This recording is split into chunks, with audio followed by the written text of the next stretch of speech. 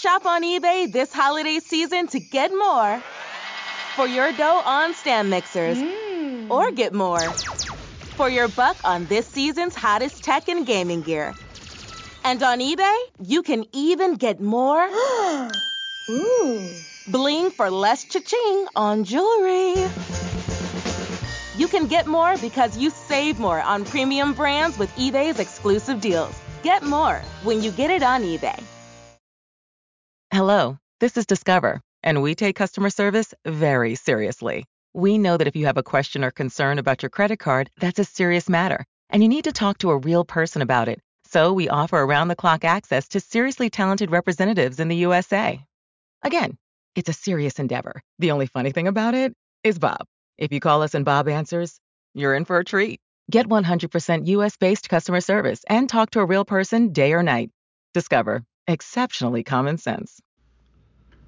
Hey, what's up, everybody? Welcome to the West Coast Sports Podcast. I'm your host, Richard Frias Guzman. In today's episode, as you can tell by the title, it will be a Lakers dedicated episode.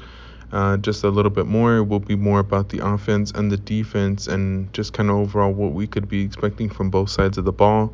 And just as well to kind of answer a few questions maybe that I've seen out there. People just kind of worried about certain things, certain aspects of the game. And just to kind of overall talk about what the roster would kind of look like and some of the weapons that the team can utilize on both sides of the ball as well. And so just before I get into that here, guys, I do just want to mention that you can find me on social media. You can find me on Twitter and Instagram using the same handle. It'll be West Coast Pod 702. Again, that's West Coast Pod 702. And then you can also hit me up on the email for any of you who are not on social media. That'll be at westcoastsportspodcast@gmail.com. Thanks again, guys. So from here, we will be talking about very quickly or very briefly the rumored, or maybe who knows, by the time that you guys are listening to this, I'm actually recording at this time, being Wednesday morning. We would be seeing, hopefully maybe they can announce it here shortly or maybe later on today, depending again when you're listening to this, that DeAndre Jordan will officially become a Laker, as it's already been kind of thrown out there that he will become a Laker, but it just hasn't been made official. And once it is made official, I guess, we can, I don't know. I mean, who knows? I mean, I don't really have to wait or anything like that. But from the sounds of it, it seems like we're going to be having three centers, all depending on what happens with Marc Gasol. Now, I don't know about you guys, but I am a little bit concerned as to what's going to happen. If we're going to be playing three centers, who's going to be the odd man out?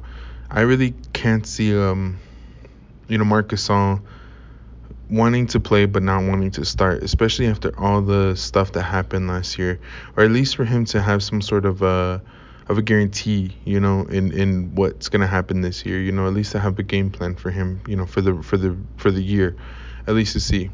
But who knows? We'll have to go in and wait and see exactly what's going to happen, because if you guys remember my last podcast, I kind of talked about where DeAndre Jordan could be more as like a backup for Dwight Howard, and maybe I was wrong. Maybe I was a little too quick on the trigger when it came down to that. I really do think that he could actually be utilized as a starter, as a guy who gets quite a bit of minutes, because he does provide that rim protection, that type of energy that we need. And I've actually had the chance to look, and he is capable of protecting the perimeter as well. He's able to keep up with a lot of smaller players, quicker players. And similar to Dwight, he's athletic enough to, recover if they happen to beat him, and they're quick enough to really be able to disturb somebody's shot if they really need to as well. So it's actually really intriguing to see what's going to happen with him when it comes down to all that. And since we're talking about protecting the rim and overall with defense, we'll talk about what this team is going to be capable of, or what we can see defensively, and see how important it's actually going to be for this team. Because a lot of people, they notice right off the back, and it's one of the things that I noticed as well, is that we have a lot of offensive, weapons, and we have a chance to really be the type of team that's going to be able to outscore people very easily. But if you ask me, guys, this team is very capable to be a very, very good defensive team. If you guys recall some of my previous podcasts, I mentioned that this team is definitely capable of being a top 10, maybe even top 5 offensive team, definitely. But it has the capability of possibly being a top 10 defensive, like, maybe low 10s.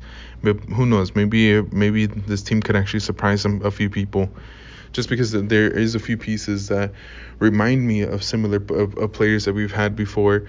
And I don't really think our defensive strategy is going to change, or defensive game plan is going to change too much from what we've seen with Frank Vogel.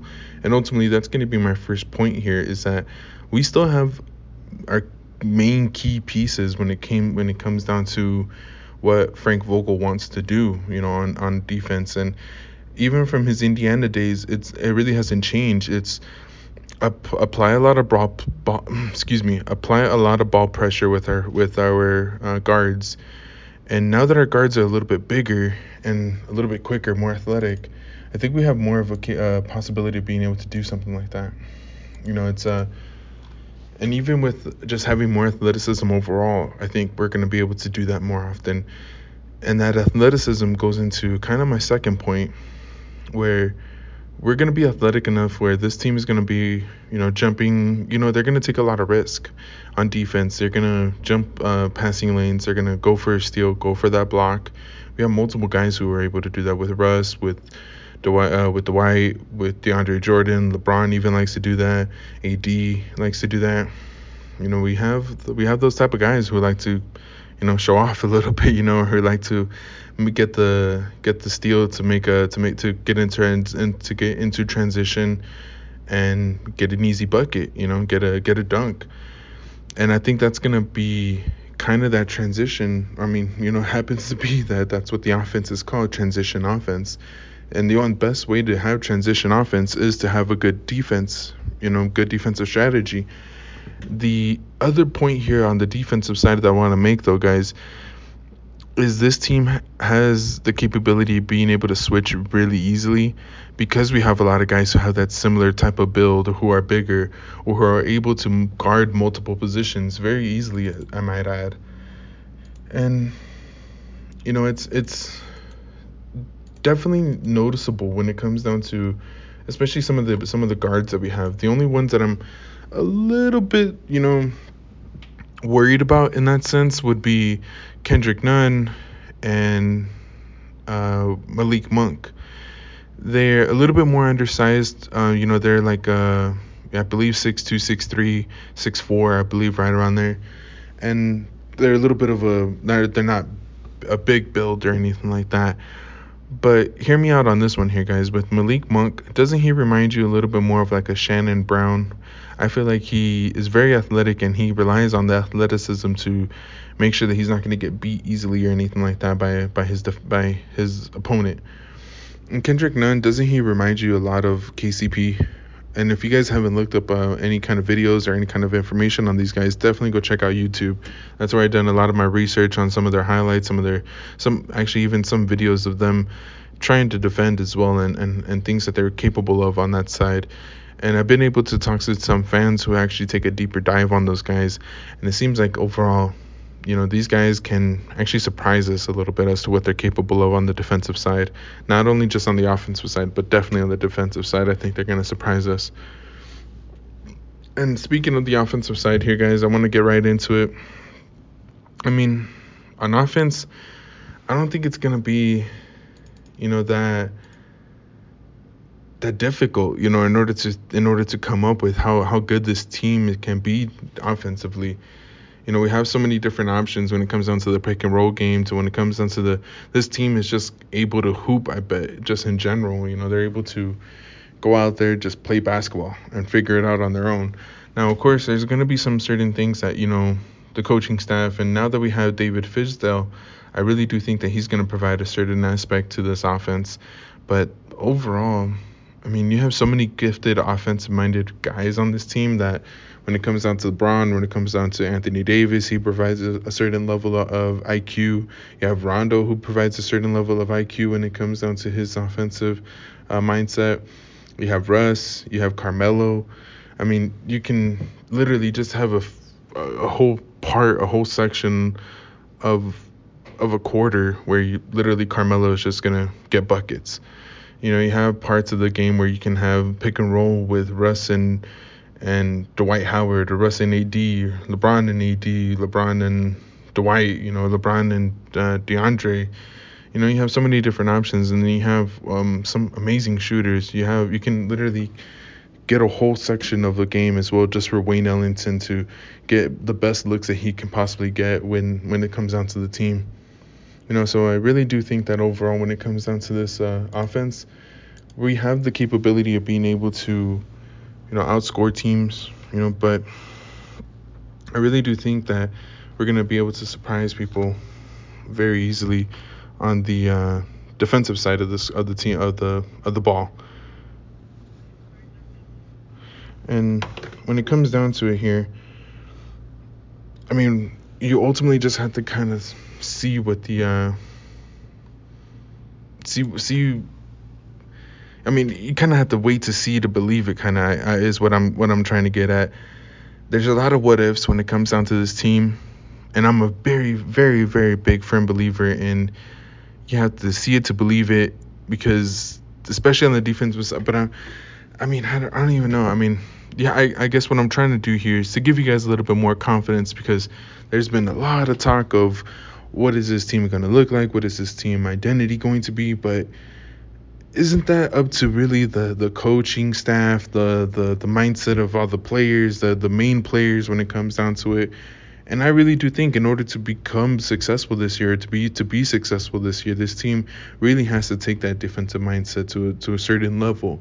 I mentioned it already, that this team is going to have the capability of being able to outscore teams very easily, but they have to play a certain level of defense. Otherwise, I don't want it to be where we're going to be beating teams 140 something, 128 or 130 something, because at that point it's going to be very difficult in order to go up against some of these other really, really good offensive teams. Because there's some of them that just come to you at waves. The Brooklyn Nets are definitely one of the ones that come to mind. There's others out there, but in order to go to the fullest extreme, them and maybe the Golden State Warriors would be the other one, if depending on how everything happens with Clay. But again, it's a bunch of what ifs and everything when it comes down to this. But I definitely want to give you guys a little bit more confidence when it comes down to the defensive side of this team. I mean, offensively, you can see we have weapons upon weapons when it comes down to it. But I'm thinking we're gonna get surprised on the defensive side.